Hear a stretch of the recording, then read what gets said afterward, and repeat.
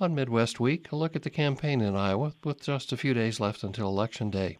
I'm Herb Trix, and my guest this week is Aaron Murphy, Des Moines Bureau Chief for the Cedar Rapids Gazette, and his work appears here in the Quad City Times, Dispatch Argus, and Muscatine Journal. At the top of the ticket, we have Governor Kim Reynolds running for re-election against Deidre DeJear. So, Aaron, what issues have those two been talking about so far? Well, so first, the incumbent Republican Governor Reynolds, usually at campaign events, she will talk a lot about what state house Republicans have done, legislation they've passed in the last few years. She highlights tax cuts. She highlights legislation that provided some legal protections for police officers, as she highlights that for her stated support for law enforcement. She talks about the K-12 policies that she has passed and would still like to see passed. So she highlights the legislation that she often highlights the legislation that would that does. It was passed into law that bars transgender girls from competing in girls' sports. And then she will talk about wanting to expand choice in schools, and that, of course, is a reference to her legislation that would create a taxpayer-funded scholarship program for private school tuition. And that didn't get done these past few sessions, and she highlights that as something that she wants to get done in the next term. Democratic challenger Deidre DeJear talks about education policy a lot as well, and she's obviously opposed to the governor's private school plan. She's proposed putting some more money into K-12 public education.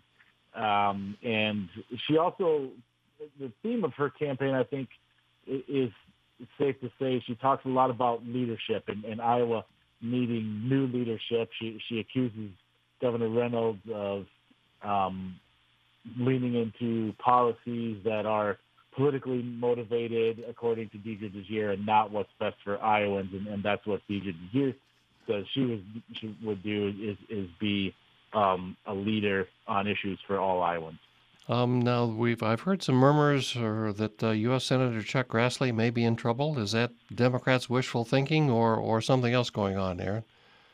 Yeah, it's tough to know for sure, but we do have some signs that I think what is safe to say at the very least is that this is going to be a much closer election than what Chuck Grassley is accustomed to. He, in his past 6 re-election campaigns, has won by an average of more than 30 percentage points. I mean, he just routs his opponents over and over. That is not going to happen this time. It's going to be much, much closer than that. Now, does Mike Franken, the Democrat, have a chance to upset Chuck Grassley? It's tough to know for sure. There's certainly been some polling that suggests the race is very close, including the most recent Iowa poll from the Des Moines Register that's had a pretty good overall record in recent campaign cycles. That one showed a very close race. There's been other polls that have showed Grassley with a little bigger lead than what the Iowa poll showed. The fundraising has been competitive. Mike Franken has been keeping pace with Chuck Grassley. Certainly hasn't been overwhelmed in the fundraising category. So there are signals out there that this one could be close enough that Mike Franken could pull off the upset. But it's tough to know for sure, and obviously we'll get the answer for certain in a little less than a week here. And what sort of issues have they been talking about? Is it sort of the national things about inflation and abortion, or is there more to their 2 campaigns than that? Yeah, I think those are 2 of the big ones, and they're similar to the issues that you hear in a lot of the federal races, including our races for Congress here in Iowa too. And the Republicans are talking about a lot about inflation, gas prices, food prices, et cetera, and they like to tie Democrats to President Biden.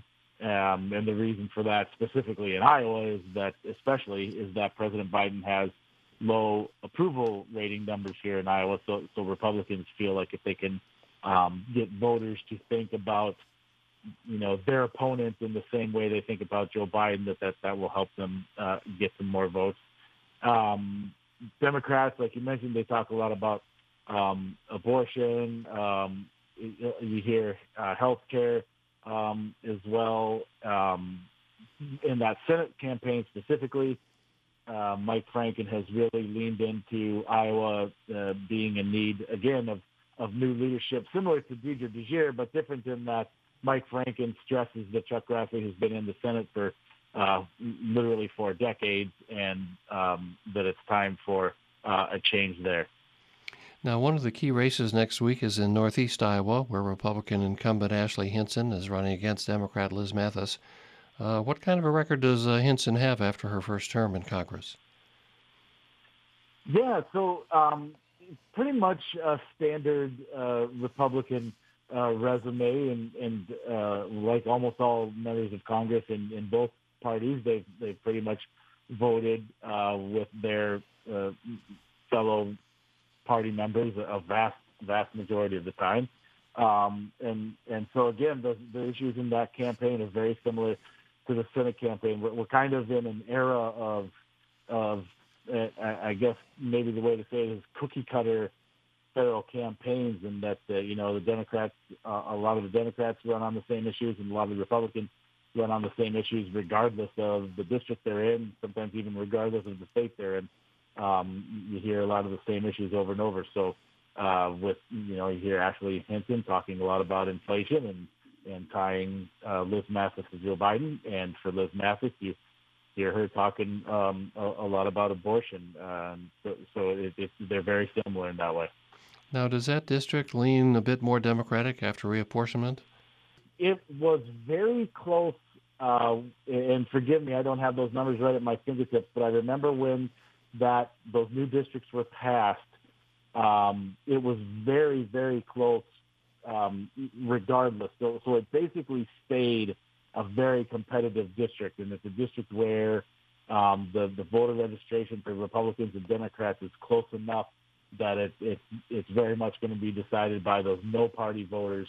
And elections experts will tell you that a lot of those no-party voters tend to vote the same way. They just don't claim one of the parties necessarily. They don't, for example, they don't register as a Democrat, but they vote Democrat almost all the time. And there's similarly, there's voters who don't register as a Republican, but they almost always vote Republican. So that district will come down to those no-party voters and which way they're leaning in this particular election. When you look at national headwinds and usually the first election after a president, the presidential seat changes parties. So we just went from a Republican to a Democratic president.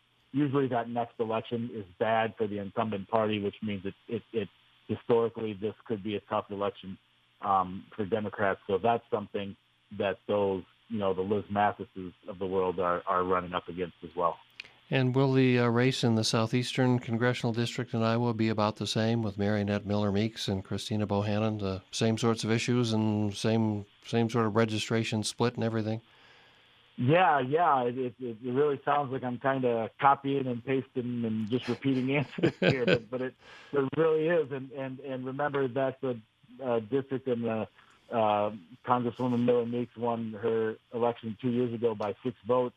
Now, again, we had redistricting, so the district changed a little bit, but again, not very much. And again, it came out pretty politically balanced. So again, those no-party voters are going to be huge in that one. And also, I should mention for all of these, the campaigns and their turnout machines, they're organizing their grassroots efforts to make sure that they get everybody who they think they have in their corner out to vote will be critical as well.